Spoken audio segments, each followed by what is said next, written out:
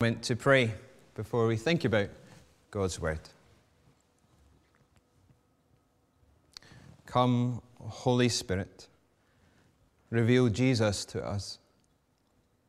Come, Holy Spirit, lead us in the way of Jesus. Come, Holy Spirit, with power and deep conviction, for we ask it in Jesus' name. Amen. Boys and girls at home, one and all, do you remember what this means? Do you remember? We use this sign language in the Lord's Prayer, and it means kingdom. So we have a hand on a head like a crown. You want to join in? And maybe join in at home, hand the crown, and then flat hand in a circle, kind of like the land or the kingdom, the place where the king rules. And so we say, your kingdom come in the Lord's Prayer. But why do we say that?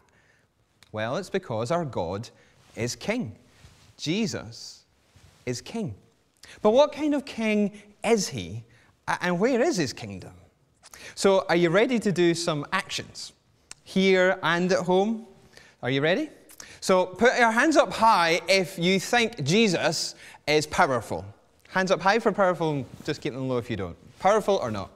Oh, lots of hands up high, probably at home as well. You can put your hands down. Thank you for joining in. So yes, Jesus is a powerful king. Did you have your hands up at home as well? I hope you did, because he did lots of miracles. He healed people. He stilled storms. Jesus is a powerful king. Now, if you think Jesus was a caring king, hands out wide like a big hug. So was Jesus a caring king or not? What are you choosing at home? Are you choosing out wide or not? Lots of hands out wide in here. You can put your hands down again. Yeah, Jesus was a caring king. He cared for other people. He showed that he cared. Lastly, hands out front if you think Jesus was a bossy king. Hands out front if you think he was a bossy king, pushing people around, telling them what to do. What are you picking at home? Well, there's no hands up here. So maybe at home, maybe some of you do have your hands out, maybe some of you don't. Who knows? Was Jesus a bossy king? Well, back when Jesus was here on the earth, everybody knew that Jesus was powerful, just like we do. And everybody knew that Jesus was caring, and we know that as well. But people back then hoped and thought that Jesus might also be a bossy king. And that was because they wanted him to be the boss. They wanted him to be the boss and make things right, especially by bossing out the Romans and telling them to leave their country. So when Jesus rode into Jerusalem, everybody was thinking, here comes this powerful, caring, bossy king. Yes! And he's going to get rid of the Romans, and we're going to have a great place to live in again. And so they started singing songs. Hosanna, God save us. Blessed is he who comes in the name of the Lord. They were so excited.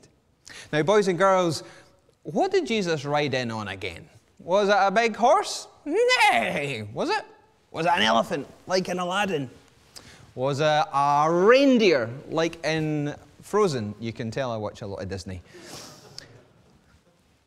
No, it wasn't any of those. What was it? Can you remember? It was a donkey. And a donkey's not the kind of animal you'd expect a king to ride in on. But that's what Jesus did. And by doing that, he showed he wasn't bossy. He was humble and caring. And even though he was powerful, more powerful than any king. And actually, in the Bible, just before our reading today, Jesus said this about himself. For even the Son of Man, that's Jesus, did not come to be served, but to serve, and to give his life as a ransom for many. He wasn't a bossy king, but he was still king, so we have to do what he said. But he would show his care and his power through loving others, helping other people, and people he wanted to be part of his kingdom. And that's where, boys and girls, there was another surprise about Jesus. Do you remember what they were waving and putting on the ground as Jesus came into Jerusalem? They were waving palm branches. and they were putting their coats on the ground. And that just sounds really weird to us, does it not? But both of these actions were a sign of them welcoming Jesus.